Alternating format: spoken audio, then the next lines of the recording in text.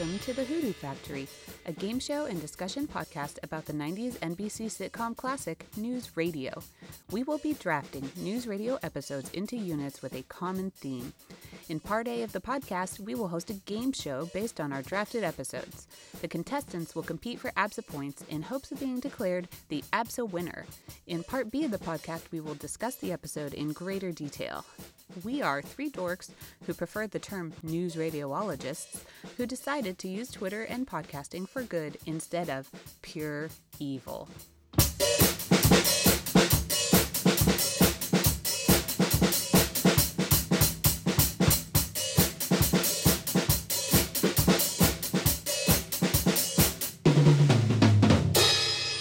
Welcome aboard, fellow WNYXicans. I'm Thaddeus, and I am this episode's captain. I'm here with Seafarer Tom. Hello. And the unsinkable Lauren. Hello. Okay, this episode, Sinking Ship, is the second episode of our Everything Everywhere All at WNYX unit. So to get us started, Lauren is going to shove us off on this fantastic voyage with our Agent Zero Pew Pew plot synopsis. All right, come along and ride on this fantastic voyage. Sinking Ship was Season 4, Episode 22. It originally aired on May 12, 1998, which was a Tuesday. WNYX is reimagined aboard the Titanic. Captain Dave wants everyone to be on the lookout for icebergs, but the rest of the crew thinks he's just being paranoid.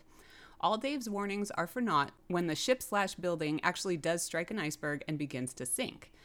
Bill is a bourgeois passenger who doesn't want to have to share cabin space with the riffraff from third class. He tries to get Captain Dave on his side by convincing him that third-class passenger Walt is trying to woo lovely Lady Lisa. In the end, none of it really matters as the ship sinks and nearly everyone drowns, leaving Matthew and Bill to decide whether or not to eat each other or risk starving to death. Excellent. And this is also an episode that opens and closes with a Phil Hartman character, maybe, type of speech to the audience. Indeed. All right. Now, we've plotted a course through a few categories and games in which I, as captain, will navigate all answers and arguments in order to direct our coveted ABSA points to the absolutely most seaworthy. At the end of Part A, I will announce one surviving contestant as King of the World and give them this podcast's ABSA Award for Excellence in this episode. Do you need to laugh, Lauren? I do. I'm trying not to say the quote. I did debate going, King of the World! So let's get everyone into the lifeboats for round one, ABSA Fever. All right, round one, ABSA Fever. We're going to start off with what scene would you show to a new person? And Lauren is going to go first today. So Lauren, what scene would you show to a new person? I would show them the scene where it's revealed Walt wants to sketch Lisa for her birthday present. Oh, that's and good. Bill and Dave come to the conclusion pretty quickly that it will be a nude portrait. I think even for people who, even if you hadn't seen the movie Titanic, I think they're aware of the portrait scene. So I think this would clue a new person in right away that this is a spoof of Titanic, and then they'd be all in. All right, I cannot disagree, and Titanic is large enough that you would think there'd be at least some idea of what's going on. Right. All right, good choice. Tom, what is a scene that you would show a new person? It would have to be Bill's entrance onto the ship when he has the guys bring his luggage in. It's a lot of luggage. And just Bill's over-the-top, like, kind of 1910 accent, whatever accent work he's doing is great. Yeah. I feel like it's maybe one of the funniest parts of the whole show, so that's the one I would show. All right, yeah, that is an excellent scene. It's an excellent Bill. Big fan. Why don't you bring a briefcase? I know, like, I don't want to spoil anything by getting into it too quick, so I'm sure we'll quote that scene extensively. Lauren, what is the second scene that you would show a new person?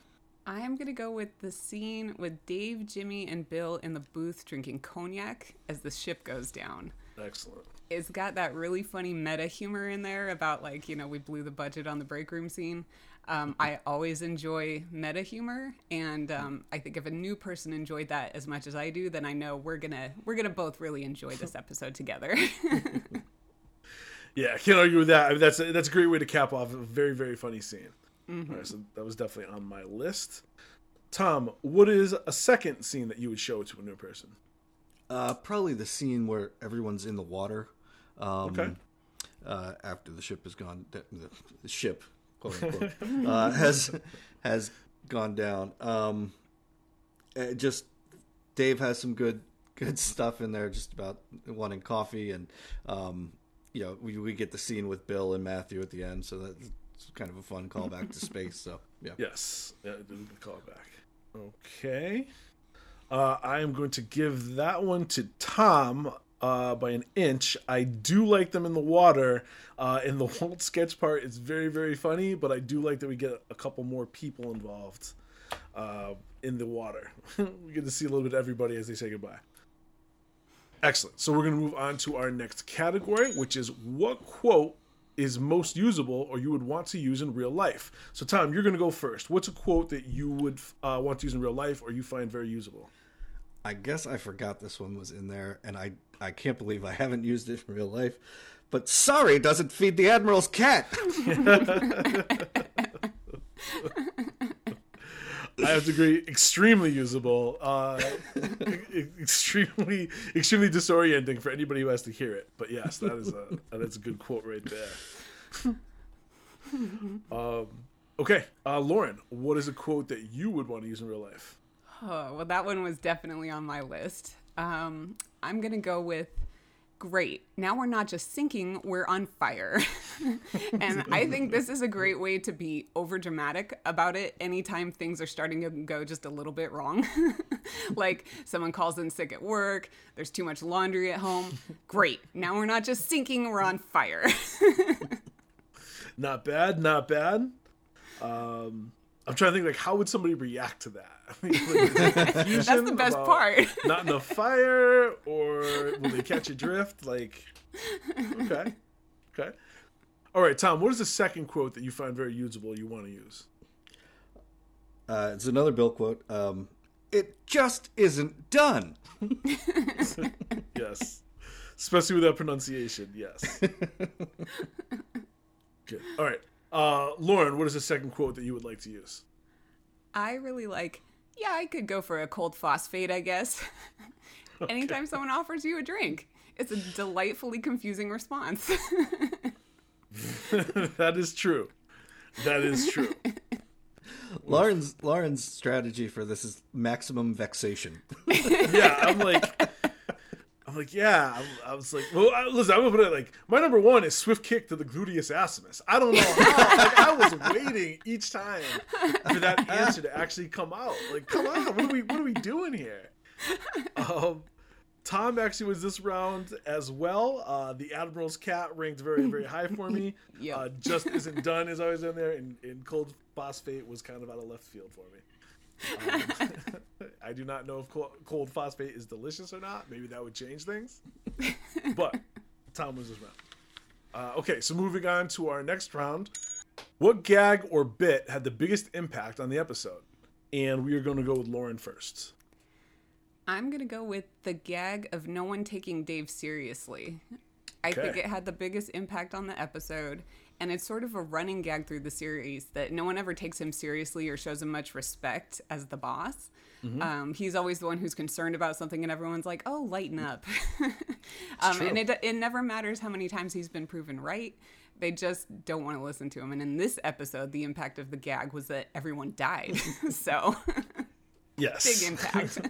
Yes. Yeah, I do think that the iceberg deniers are a key part of the episode as far as the gag goes. News Radio did it first. Flat earthers of the North Atlantic. Exactly. This is the precursor. All right. Tom, what gag or bit did you think had the biggest impact on the episode? Well, I would say that all the work with the water, starting with with Joe in the break room and Walt, and then obviously at the end where you get the scene with everybody in the water. I feel like they kind of mined that for all it was worth. Okay. I'm gonna give this one the tie. I do like Tom. There's more incidences with the water. You know, like Joe, like 3 times I think Joe is messing with the leaks. You know, we get all that going. But I do like the iceberg denier, and I also like the phrase iceberg denier. So this is going to be the tie category for us that we just kind of stretch across the board. All right, excellent answers, good bits. Can't wait to talk about all the other things in this episode. Moving on. Tom's going to go first, and he's going to tell us what he thinks the coolest detail in the episode, a nice, adequate touch was. So, Tom, what did you think the coolest detail was? It was when the station hits the iceberg, and Matthew and Dave are in the news booth, and they both jump onto the table and over it to simulate the and it had to be timed. It was pretty simultaneous, so it was. I thought that was a nice stunt. Which usually it's only Matthew doing that, but Dave did a good job too. Yeah, good point. And I did notice the jump. Like there was something about the way that they jumped that I did catch my attention. I liked. All right, excellent. Okay, Lauren, what did you think the coolest detail in the episode was? Mine is also kind of a stunt. I like the way all the furniture slides in the bullpen when the ship is supposedly like breaking apart. I thought it was a really great practical effect and looked very realistic, but also the way Dave and Lisa don't stop bickering even long enough to acknowledge that it's happening. They just slide right along with it. That was the nice touch for me. Okay. That is a nice touch. I feel like it's disjointed, though. I feel like it's in 2 different shots, if that makes sense. Like there's one, I feel like the camera kind of changes, and I get a little bit lost. Tom gets the edge again. Awesome. Okay. So we're going to move on to our next category, which is the best episode enigma. What was something you found vexing and unanswerable, or at least one of the 2? And Lauren's going to go first. Okay. I want to know what part of the ship is this floor of the office supposed to represent? Okay. Because we've got Dave's office, which seems to be the ship's helm, right? He's got the helmsman there and the big wheel.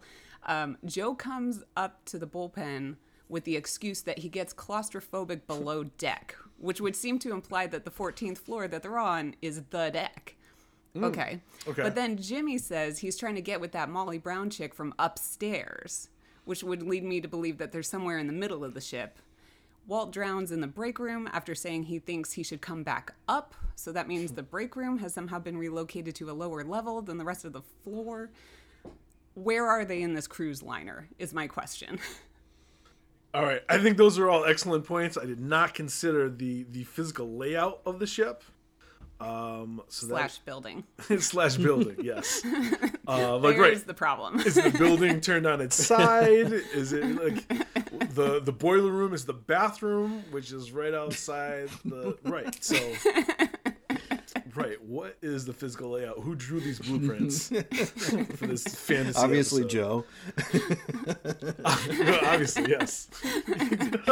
He's the only one who actually knows how to get around. All right, Tom, what was your best episode enigma? Why does Dave put Matthew as the lookout? If he's worried about icebergs, which he clearly is, and justifiably so, why would you put the worst possible person to be the lookout? Why not just have Walt? Walt's obviously has no problem being outside. So, and additionally, this will also keep Walt away from Lisa. So excellent. Okay, I kind of have a question about that later as well. But I do like that Lauren was ready to draw a new blueprint of what the ship must have looked like. So I am going to slide that into her category. But yeah, we definitely have to talk about why Matthew was on lookout duty at all. What are the possible reasons? Okay, keepsakes. Bill, I stole your cane. Keepsakes. What item would you take from the set or episode to display or wear? Tom, you're going first on this one. After the namesake of this category, I got to go with Bill's cane because it's yet another time that he has a cane. I got to go with Bill's cane. Nice. All right. I also noted the cane in this, the canes, I should say, in this episode. Canes. Multiple canes. All right. And Lauren, what is one of your keepsakes?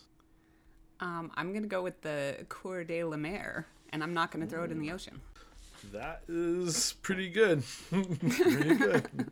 Looking for the biggest blue diamond in the world? Yeah, Why not? Worth holding on to, I would think. Okay, Tom, what is the second item that you would take and keep? When Bill enters, there's a desk in the foreground, and on top of that desk, there's like a decanter, and it's very ornate.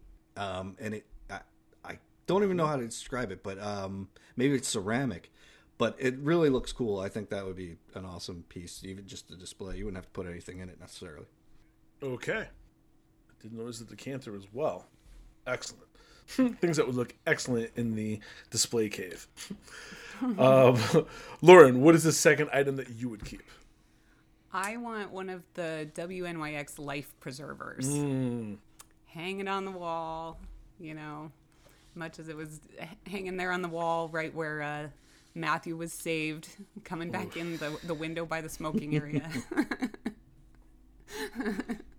All right. So now this one is really tough. This is what I should have saved the tie for, I think, because those are all on my list potentially. Oof. All right, I'm giving this one.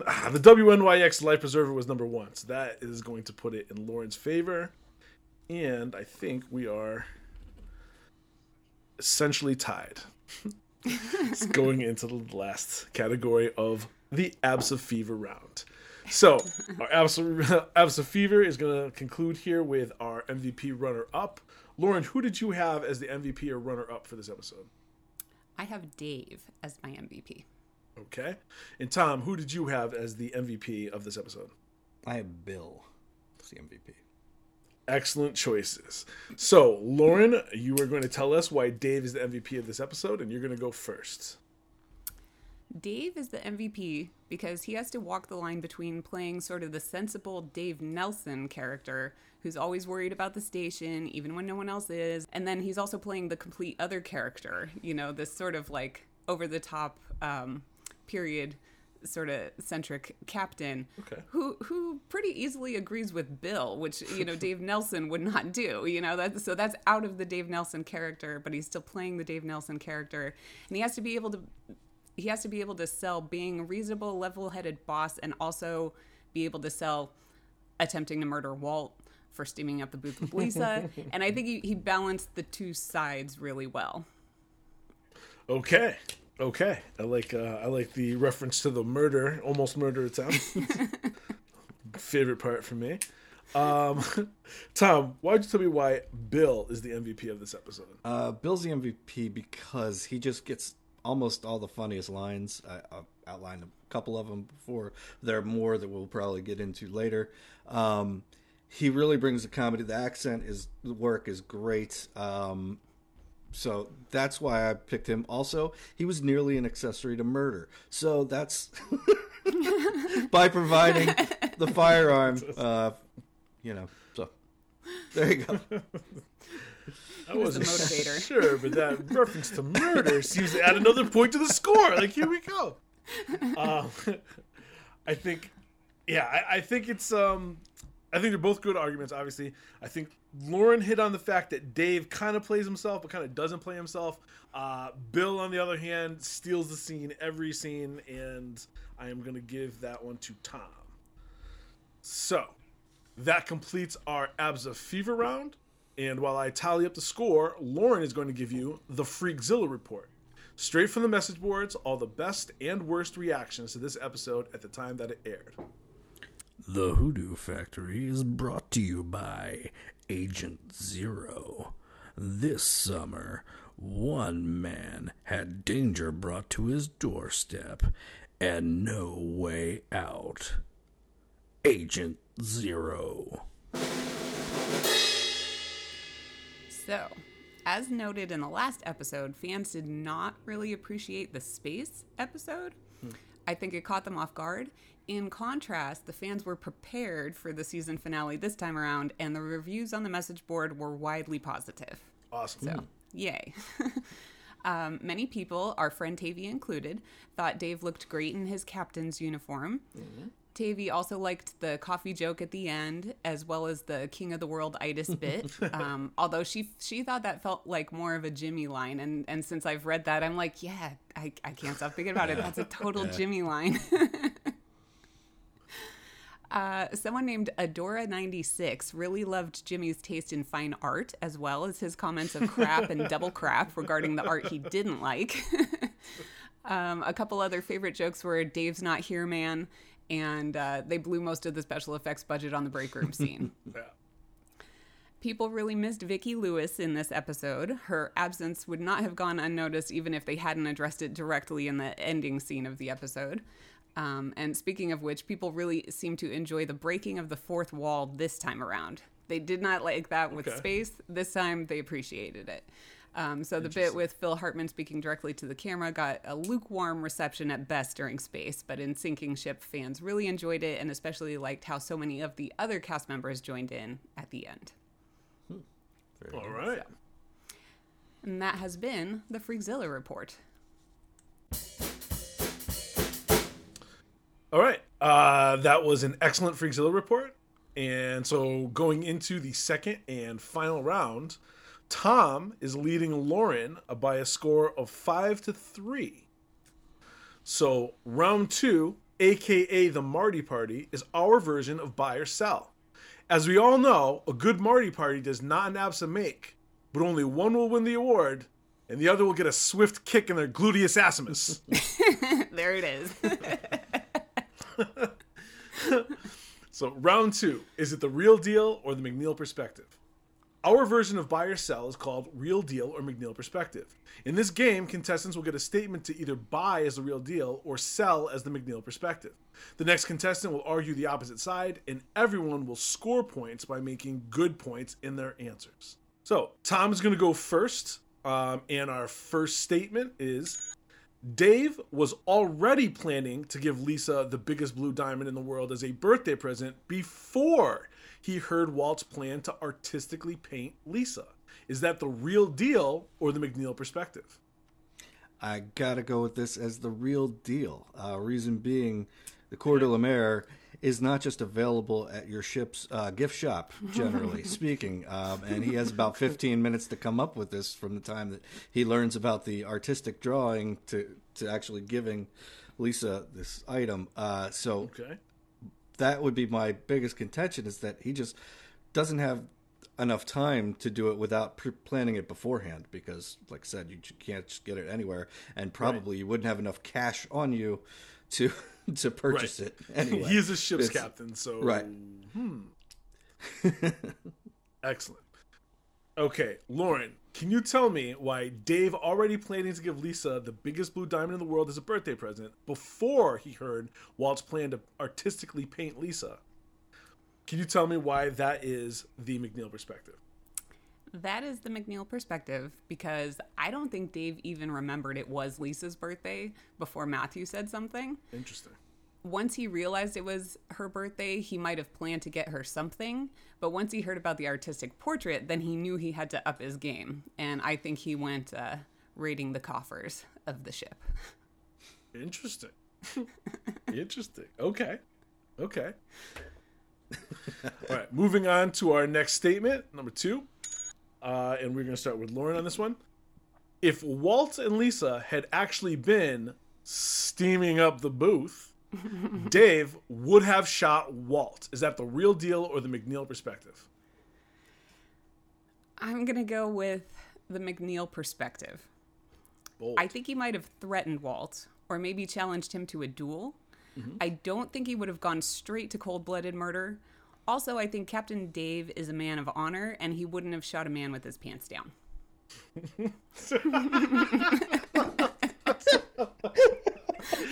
So, for all of our listeners that have ever pictured Walt with his pants down,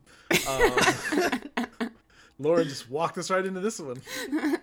I hope you enjoy that mental image. Negative points. Okay.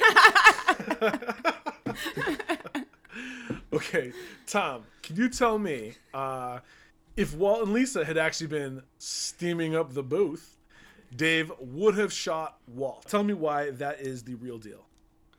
This is the real deal. Obviously, we're dealing with somebody who took a gun knowing what he was going to do with it, walked in, was about to go into the booth to shoot Walt.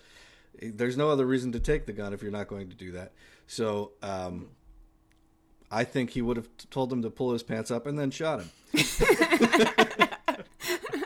Those pesky pants again. Okay. Good argument. All right, moving on to number 3. Tom's going to go first. When Bill insists that Walt not come back up without a soda, he is deliberately trying to drown Walt to protect Dave. Is this the real deal or the McNeil perspective? This is the McNeil perspective. I think Bill just really wants a soda, and he doesn't care really about Walt's being in peril. He's more worried about getting the soda. I don't think Dave is as high on his list as he seems. I think without Dave being there and him currying favor with Dave directly, he's not as worried about that. Okay. He's just really, really thirsty, ironically, in this episode. Okay. Lauren, why don't you tell me why this is the real deal? This is the real deal. Just look at the smile on his face when the water bubbles up out of the tube. He thinks of Walt as less than. He doesn't respect him as a person and certainly doesn't care about his well-being. There is an element of wanting to protect Dave's honor there too, because he sees Dave as the same social class as himself. Right. So he saw this as an opportunity to get Walt out of the way, help solve Dave's problem, and maybe get himself a soda, maybe not. But ultimately, the goal was to kill Walt. Okay, it seems like all the pieces came together. Something bad happens to Walt. I don't like it any more than you do. But yeah, is Bill responsible? Was Bill intentional? Okay, moving on to number 4. So, quick vocab note. Anachronisms are things that don't belong in a certain time period or setting. So, for example, a disposable Starbucks cup in a Game of Thrones episode, anachronism. Or radio stations didn't exist until almost 10 years after the Titanic sank. Anachronism. So, question number 4, going to Lauren first. Joe overall provides the most anachronistic aspects in the episode. Is that the real deal or the McNeil perspective? That is the real deal. He's talking about using duct tape, which wasn't invented until 31 years after the Titanic sank. Mm-hmm. He's talking about radar, which wouldn't come around for another 23 years. Joe is the anachronism. Send in the Legends of Tomorrow. Oh, wait, that's a different podcast. Different show. Never mind. Yeah, you're going to have to Captain Cold that a little bit right now. Let's give Tom a chance to answer this question, huh? So, Tom, Joe overall provides the most anachronistic aspects in the episode. Please tell me why this is the McNeil perspective. This is the McNeil perspective. The biggest anachronism in this episode is the humidifier that is used by Matthew. Humidifiers weren't patented or invented until 1962, so that would be 51 years after the Titanic sank, which is even farther down the road than the radar, which was theorized at the time that the Titanic went down. It had been theorized for 30 years prior, so that was in the wind. Yeah. Yeah, Joe's not 30, so plot hole. Plot hole. All right, excellent. I thought things like Matthew's uniform might get brought up, or some of the other stuff. But yes, the humidifier was absolutely a real big one. Like, I don't even know what they would have done back then in those times, but it was not steam up the booth with a humidifier. Brain leeches. Probably. All right. So for our final statement of our Marty party, 5, Dave suffers the most embarrassment during the episode. And Tom, you're going to tell me if this is the real deal or the McNeil perspective. I'm going to say this is the McNeil perspective. I believe that the person that suffers the most embarrassment in this episode is Joe, because Joe makes assurances that his duct tape over steel is way better way to go. Joe winds up having to try to reapply the duct tape to seal the leaks. It doesn't happen, and Joe drowns fairly early. I think Joe's embarrassment is actually greater than Dave's in this case. Okay. More Joe than Dave. Lauren, why don't you tell me why it's the real deal that Dave suffers the most embarrassment during the episode? It's the real deal because his reputation is indelibly besmirched by Walt. Okay.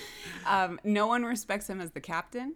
Everyone makes fun of his iceberg warnings, and they don't even bother to apologize or admit he was right when they do crash into an iceberg. Dave gets no respect at all. It's Dave all the way. Okay. This is true. Nobody does acknowledge that he was correct. They just fly right past it like a big bird. Huh? I'm no scientist. Yeah. I'm going to take the fact that Lauren laughed at my joke into account when I do the scores. Okay, those are some excellent arguments from both contestants. Before I announce the winner, we're going to have a little general discussion about the cast in this episode. So we want to pull out at least two things that we wanted to mention about the cast that we have not gotten to already. Tom, why don't you go first? What's one of the things that you want to bring up about the cast in this episode?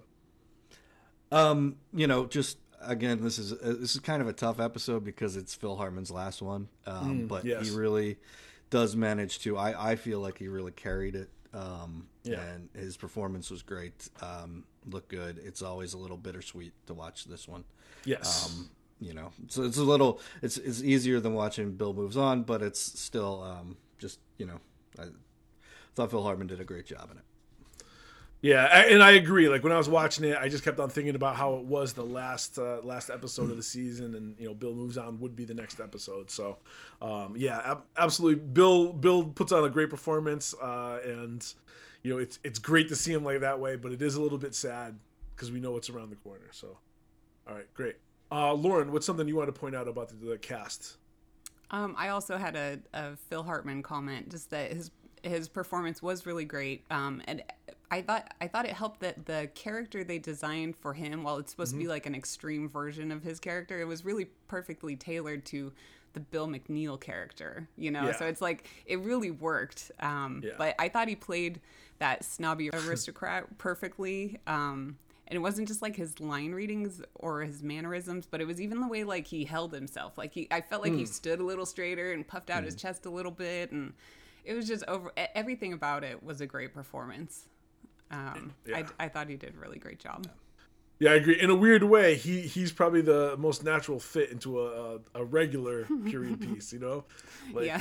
Even if he doesn't change his performance that much, like I could definitely see that in more of a dramatic type of role. So that's it's good. It's good to make sure we're giving him his flowers. So I want to point out, I thought it was a pretty good Matthew episode.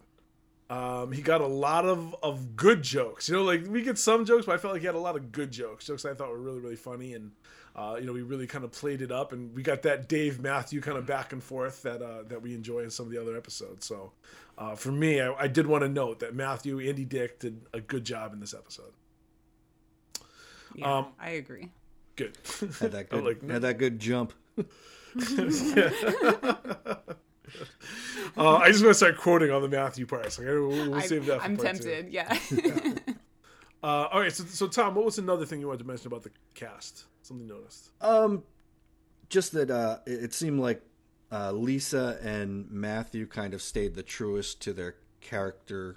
Maybe Joe as well, kind of truest from like our normal episodes into this, whereas there was kind of a little more of a departure for some of the other characters, but they did a really good job of translating them into this Titanic verse.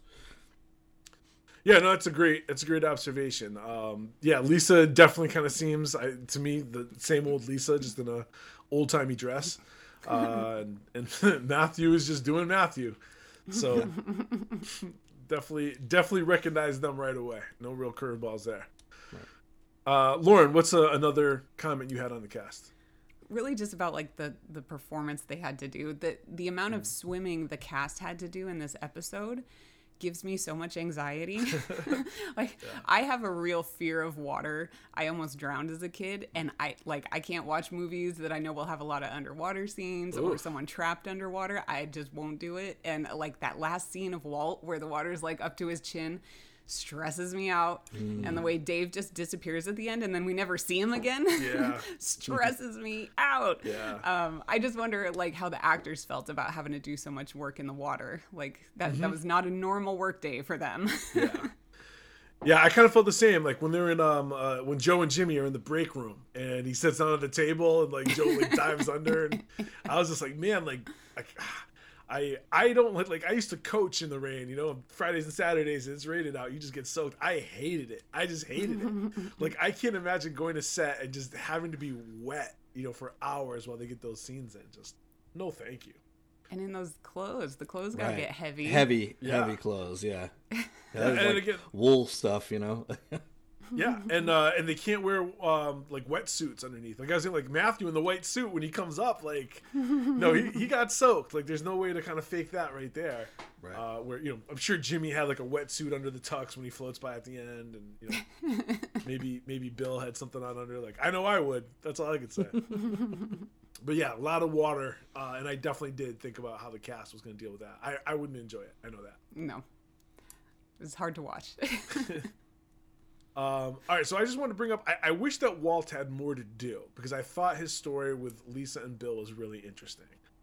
You know, like he, in a weird way, he doesn't play anything. Like he's just kind of this handsome guy. But Lisa plays it up, and then Bill plays it up, and then Dave kind of gets caught up in it. And it's like, I wish there was just like one or two more scenes with Walt where we got a little taste of Walt, or he was able to kind of show his stuff a little bit. Because I like him so much in this episode. You know, he's a great foil. Right. You can't really hate him. You know, that's kind of the fun of the conflict that he creates. So yeah, my second thing I really noticed was just that, you know, I wanted Walt to have more to do. I thought it was really interesting to have him in there, and I love when Lisa giggles at the beginning. Like, so good. So good. All right. Did anybody have any other comments? Anything else they want to point out about the cast at this point? That's it from me. Just, you know, kind of Mrs. Vicki Lewis. That is definitely true. It really takes away, and obviously not having Candy in the cast anymore by this point. Yeah. You know, both of those are definitely missed. It seems a little lopsided. Yeah, I did know. Again, this is another Lisa's the only one in the Office episode. So only female in the Office episode, but that wasn't the focus of it. But you know, I think it did affect the humor. I don't think that she got like a good scene to shine in because she had to play off of all the all these guys. Oh, yeah. All right, but that's a good note. I do agree. It is something that is noticeable as you watch the episode as a fan. All right, we're going to go to our next category, which is added scenes, something on the fly. What is a scene that you would have liked to have added to this episode? Lauren, what is something on the fly from you? I would have liked to see a scene where the orchestra is still playing while the ship goes down. Oh, okay. But the song is too sad and dour. And so Jimmy comes in and asks them if they can play something a little more upbeat to keep the passengers' spirits up as they're loading into the lifeboats. And then the orchestra like regroups and then they start playing, you know, Rump Shaker or some reasonable facsimile. That would have been really good, yeah. That would have been the biggest anachronism. That's right. Then we could change our answer. Yeah. I gotta rewrite that question.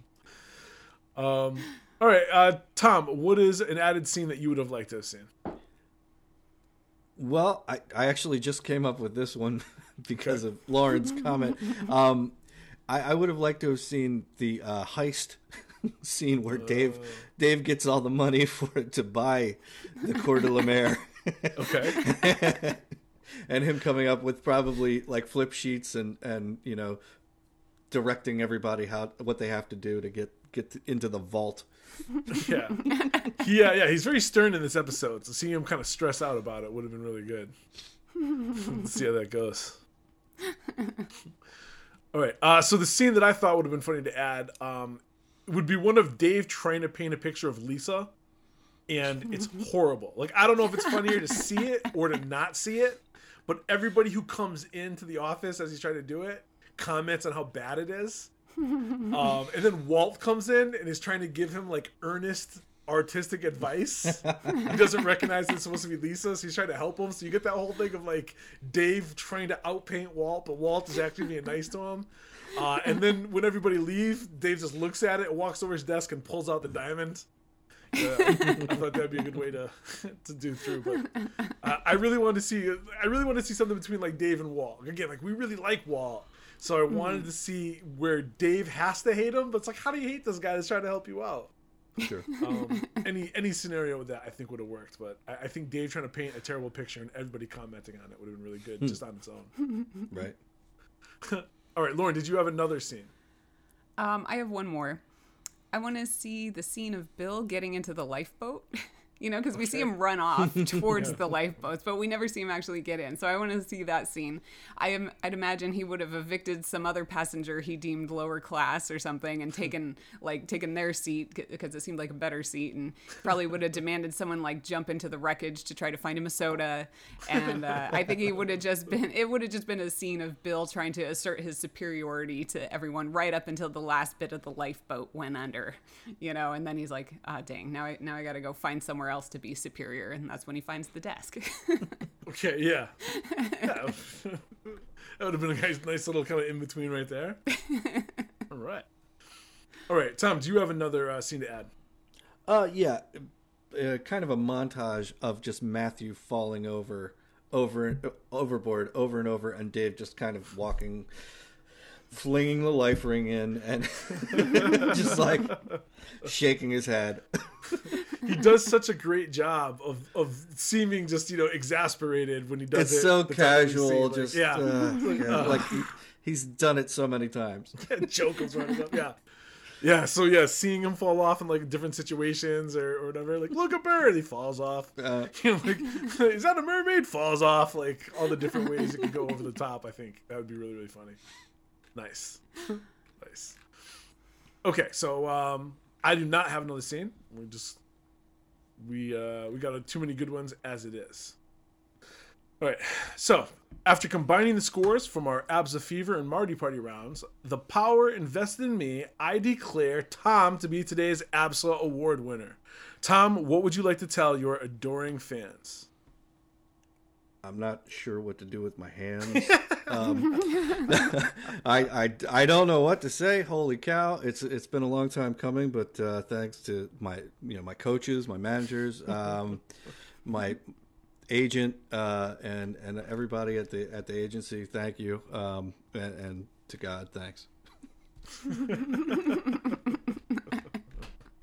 Okay, all right. Doesn't get better than thanking God, people. That is how it's done. We hope you'll join us for more scuttlebutt about the episode in Part B. Until then, thank you for visiting the Hoodoo Factory, the source for all your hoodoo needs. Good night, Pumpkin. I salute you. This was quite the scheme. Pantyhose. Thank you for visiting the Hoodoo Factory, the source for all your hoodoo needs. You can follow us on Twitter and Instagram at hoodoo_factory. The Hoodoo Factory is part of the Stolen Dress Podcast Network. Please stop by our gift shop at grabitgear.com. And remember, the Hoodoo Factory is the supplier of the only known antidote for Absa fever.